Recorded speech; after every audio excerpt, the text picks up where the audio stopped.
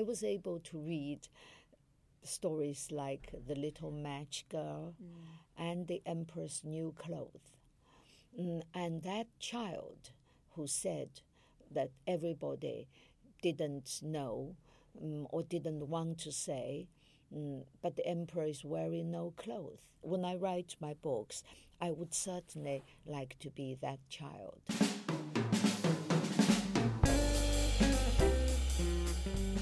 Hello and welcome back to the Vintage Podcast with me, Lena Norms. Yung Chang is in the studio today and I'm so excited for you to meet her. She is the international best-selling author of Wild Swans, Three Daughters of China, and Mao, The Unknown Story. Her books have been translated into over 40 languages and sold more than 15,000 copies outside mainland China, where her books are banned. Yung was born in China in 1952 and came to Britain in 1978. We're going to hear a little bit more about that in the episode. And I was really excited to hear about her new book, Big Sister, Little Sister, Red Sister. It tells the story of the famous three sisters of China, Qingling, Meiling and Ailing, who at one time were at the centre of power in Shanghai, and each of them left an indelible mark on history. Here is me talking to Yung Chang. Just a brief content note that there are some mentions of miscarriages in this episode. If you would like to check our show notes, you can find out where those bits are if they're not appropriate for you.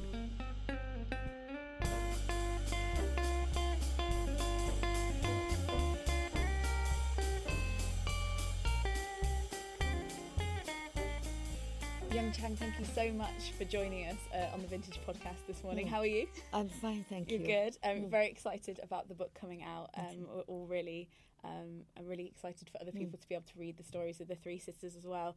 So the three sisters that you write about, they span the whole of the 20th century, and they kind of give us a kind of front row seat, wider, big historical moments that were happening at the time.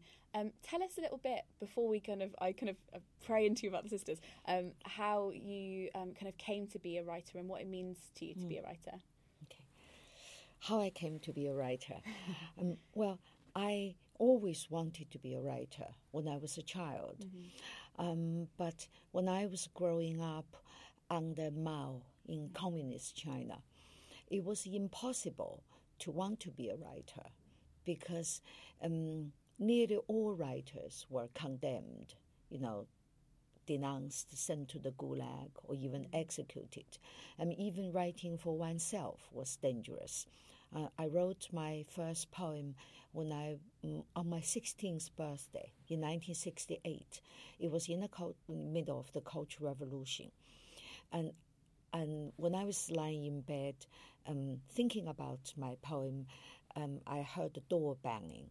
The Red Guards had come to raid our flat.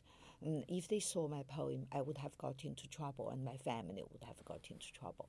So I had to quickly rush to the toilet to tear up my poem and flush it down the toilet. That ended my first writing venture. But the idea of writing never left me.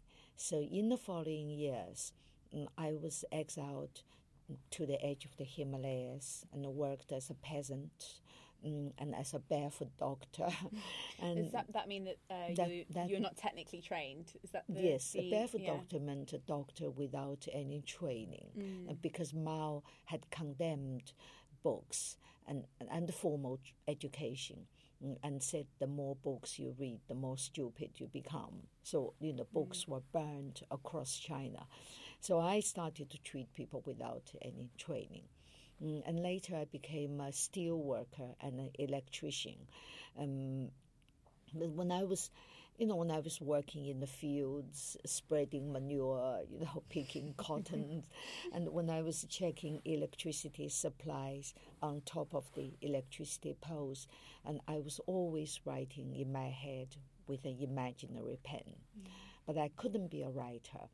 Then I came to Britain, and for 10 years, I didn't want to be a writer because I'd come to a place which felt like another planet to me, and I wanted to enjoy this new world. And to write would be to look back and inwards into a past I wanted to forget about. So I didn't want to write. And then my mother came to me in 1988, 10 years after I came to Britain, and she told me the stories of her life, the stories of my grandmother and my father, and I wrote Wild Swans, and that made me a writer. So then I wrote a biography of Mao, I wrote a biography of the Empress Dowager Cixi, and now the three Song sisters. Amazing. Tell us a little bit about the Song sisters, because I know that they're very well known in China, and people have kind of, I think you call them kind of fairy stories about what they were like. What attracted you to want to talk about them, and what do you think that people don't, realise about them? There's so much more there, isn't there? When my biography of Empress Dowager Cixi was published, I started to think about writing another book, but I didn't want to make the three sisters the subjects. I was at the time indifferent to them because they were such fairy tale figures, and I couldn't feel any human qualities in them. And instead, I decided to write about Sun Yat-sen, this man who is known in the Chinese-speaking world as the father of China, meaning the father of Republican China. Sun Yat-sen was the kind of a bridge between Empress Dowager Cixi and Mao, whose biographies I had written. So I wanted to fill this gap, and how China traversed from Empress Dowager's time to Mao's time, and therefore to complete a kind of a trilogy in modern Chinese history. And Sun Yat-sen, like Mao and Cixi, was a program setter. He made policies. But when I had done many research, after I did a lot of research, I lost the interest in Sun Yat-sen. He seems to be a man who was single-mindedly focused on pursuing power, and power was the only thing that drove him. And he was a bit like Mao. I felt a bit. I lost interest.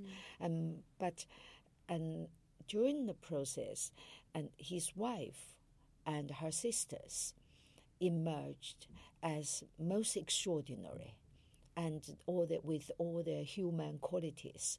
They were passionately in love, they were desperately let down, they had nervous breakdowns, they suffered miscarriages and were left childless, two of them, one Madame Sun Yat-sen and Madame Chiang Kai-shek, and these miscarriages were the results of the life they had chosen and the men they had married.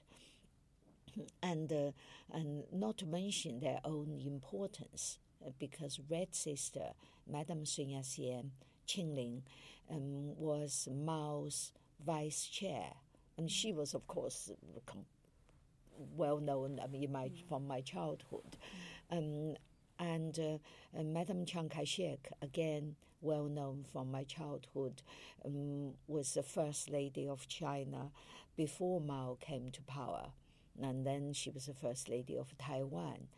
And so they were also political figures in their own right. And Madame Chiang Kai-shek, for example, was one of the most famous women in the world during the Second World War, because she helped her husband lead the resistance against Japan. And I knew these figures from my childhood. And for example, Red Sister Qingling, we all knew somehow in China, we all heard the rumor that she had an affair with her chief bodyguard, and they may or may not have been married. And so I was struck. I remember this rumor very well, because no other leaders were talked about except her. Yeah. So I was. It was quite extraordinary, and of course we also all heard that Madam Chiang Kai-shek, little sister Mei Ling, had a bath every day in milk. To make her skin good. I mean, this was, we all believed it. Shocking. That was shocking. Because it's so rationed. Exactly. Well, not even rationed. Milk was unavailable except to the elite, because it was so nutritious and rare. And then I remember once a teacher hesitantly said, "Do you really believe it would be comfortable to bath in milk?" And he was soon condemned as a rightist. This was Mao's China for saying that, for trying to excuse, but being seen to be trying to excuse Mei Ling, little sister. When you were coming to write the book, and obviously there's always different kind of directions you could have gone into. You could have written it maybe as a fiction and then embellished some of the stuff that's missing from the research. You could have just given us a very kind of wide kind of history of that time, but you chose to focus on these three sisters. What made you make that decision? Because I think it really kind of puts you in the book and helps you. I can never write fiction. I can't cross the divide from non-fiction to fiction. Okay. So that's out of the question. And in addition, I never kind of plan an approach to a book, and my approach has been instinctive. I just know in myself how I would tell the story. How I will organize the materials. I mean, nothing is through conscious planning, but I just follow my kind of writer's instinct. And tell me a little bit about the research process, because there's probably so much that hasn't been said about them. How did you go about finding out, and was there anything kind of shocking or surprising to you? Lots of things are shocking. I think a lot of things in the book are surprising. In fact, I think I will never write a book that is not surprising. I mean, I don't like predictable books myself for reading, so I would not impose a predictable book on my readers. So I think they will always find things unknown and shocking. And I myself discovered many things that shocked me. For example, Qingling, Red Sister, was passionately in love with her husband, Sun Yat-sen, and was ready to die for him. But then he had set her up as a bait to draw enemy assaults. And so he could, anyway, without saying too much, so for his own political ambitions, for his own goals. And she had a miscarriage. She fled. In this war, she nearly died.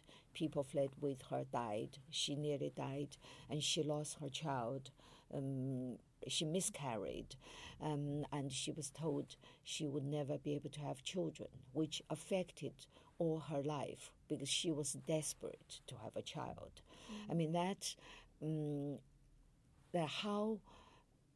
how this happened. People knew about this episode, but people don't know this is the result of her husband set her up. And how exactly this happened was completely shocking to me. And I hope people will find it unexpected. And also Mei Ling miscarried and was told she could never have children. And this was also because of who Chiang Kai-shek was. Assassins got into their bedroom. Assassins targeting Chiang Kai-shek, her husband, had got into their bedroom, and she had a miscarriage as a result. And so they were full of things like that. And you met the last descendant of the Song sisters, didn't you? What was that like? Yes, well, it was absolutely extraordinary to me that between the three illustrious sisters, there is only one descendant, because two of them could not have children. So only big sister Eileen had had children, and the youngest of her children married a Hollywood star, the leading lady with Elvis Presley. Yes. And she was the leading lady of Elvis's first film, Love Me Tender, I think. And she was more famous than Elvis, and they fell on her to promote Elvis. And she said, I think this young man will go far. Nice. She was right as well. That's not a bad prediction. And she turned down Elvis's proposal, and she married Eileen, big sister's grandson, and they have one child, and this child is the only descendant of the three sisters, and I met him, and I met Deborah Paget, the Hollywood star, and they are fiercely private people. But what I wanted to say was this youngest son of Eileen's is also a man of tremendous imagination. He built this, perhaps the world's biggest private bunker on Texas Plain outside Houston. In the late 1950s, there was a lot of scare about Russian atomic bomb attack and the possible, Chinese bomb attack. And so he built this private bunker that could resist atomic attacks. And the bunker could house 1,500 people for a month. And it was equipped for everything, and including a jail. And somebody asked this son of Eileen, big sisters, why a jail? And he said, with 1,500 people cooped up in this place, there's bound to be trouble. A realist. And today this bunker is still there. Wow. It houses data of computer companies, and it's the emergency command center for United Airways in America. So it's hired by big international companies, and you can also see how well constructed this giant private bunker was. Yeah, that's incredible. So the kind of impact on kind of modern things. You talk about how this kind of single-mindedness doesn't interest you, and I agree, the kind of idea of just the pursuit of power. And these sisters are incredibly kind of dual-minded, and they have this real kind of 3D aspect to them. Would you like to meet them if you could kind of go back in time and meet them? Do you think you'd get on with them? Would you have questions for them? Because the youngest died in 2003, was it? She lived to 100 or 105. Wow. She died after 9/11. Wow. In 2003. Yeah. That's amazing. Would you go back in time and meet them? Meet them. I don't think about things in this way, and I actually I don't feel. Yes, it would be very nice to meet them, but I don't have this tremendous urge to meet them. I think this book somehow is the book that I feel most detached. It's not. I feel most, less emotionally involved personally than Mao, the biography of Mao, and the biography of Empress Dowager, because I lived under Mao, and my family suffered under Mao. My father died, my grandmother died, so inevitably my personal emotions were visible in the biography. And then when I wrote about the Empress Dowager Cixi, I was so furious about the injustice she had suffered. So she's been maligned for over 100 years, and they still being maligned, and yet she's done so much good for China, so inevitably that also affected my it's visible in my biography of her.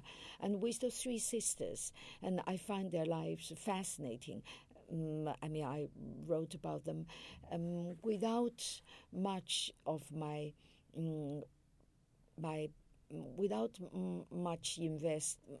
personal emotions invested in their stories, and which might be a good thing, which might be more at a distance. So to answer your question, I believe I was fair to Mao and Empress Dowager, and it's just in the writing there is an emotional element. With the three sisters, there isn't that, I think, much less, or there isn't that emotional element. So it's a slightly different kind of a book for me. I don't think I particularly, having finished writing about them, I would be delighted to meet them, but I don't have the urge. Yes, that makes a lot of sense. Are there any writers that have inspired you? Maybe from growing up or elsewhere, like anybody that inspires you now? When I was a child, most Western books were banned, but one writer was permitted, which was Hans Christian Andersen. Of all of the writers? Because his children's books were supposed to have, children's stories, were supposed to have exposed the ills of a capitalist society. This was in communist China. And so I was able to read stories like The Little Match Girl and The Emperor's New Clothes. And that child who said that everybody didn't know or didn't want to say, but the emperor is wearing no clothes. And that child has always caught my imagination. And as an adult, now, many decades later, I still find him my literary favorite, my literary hero, because I would certainly, when I write my books, I would certainly like to be that child. Thank you so much for listening to the Vintage Podcast. Are you going to read Big Sister, Little Sister, Red Sister? I really hope so. Do let us know what you thought of the episode at Vintage Books on Twitter and Instagram. Do give us a rating or review wherever you're listening to podcasts. And until next time.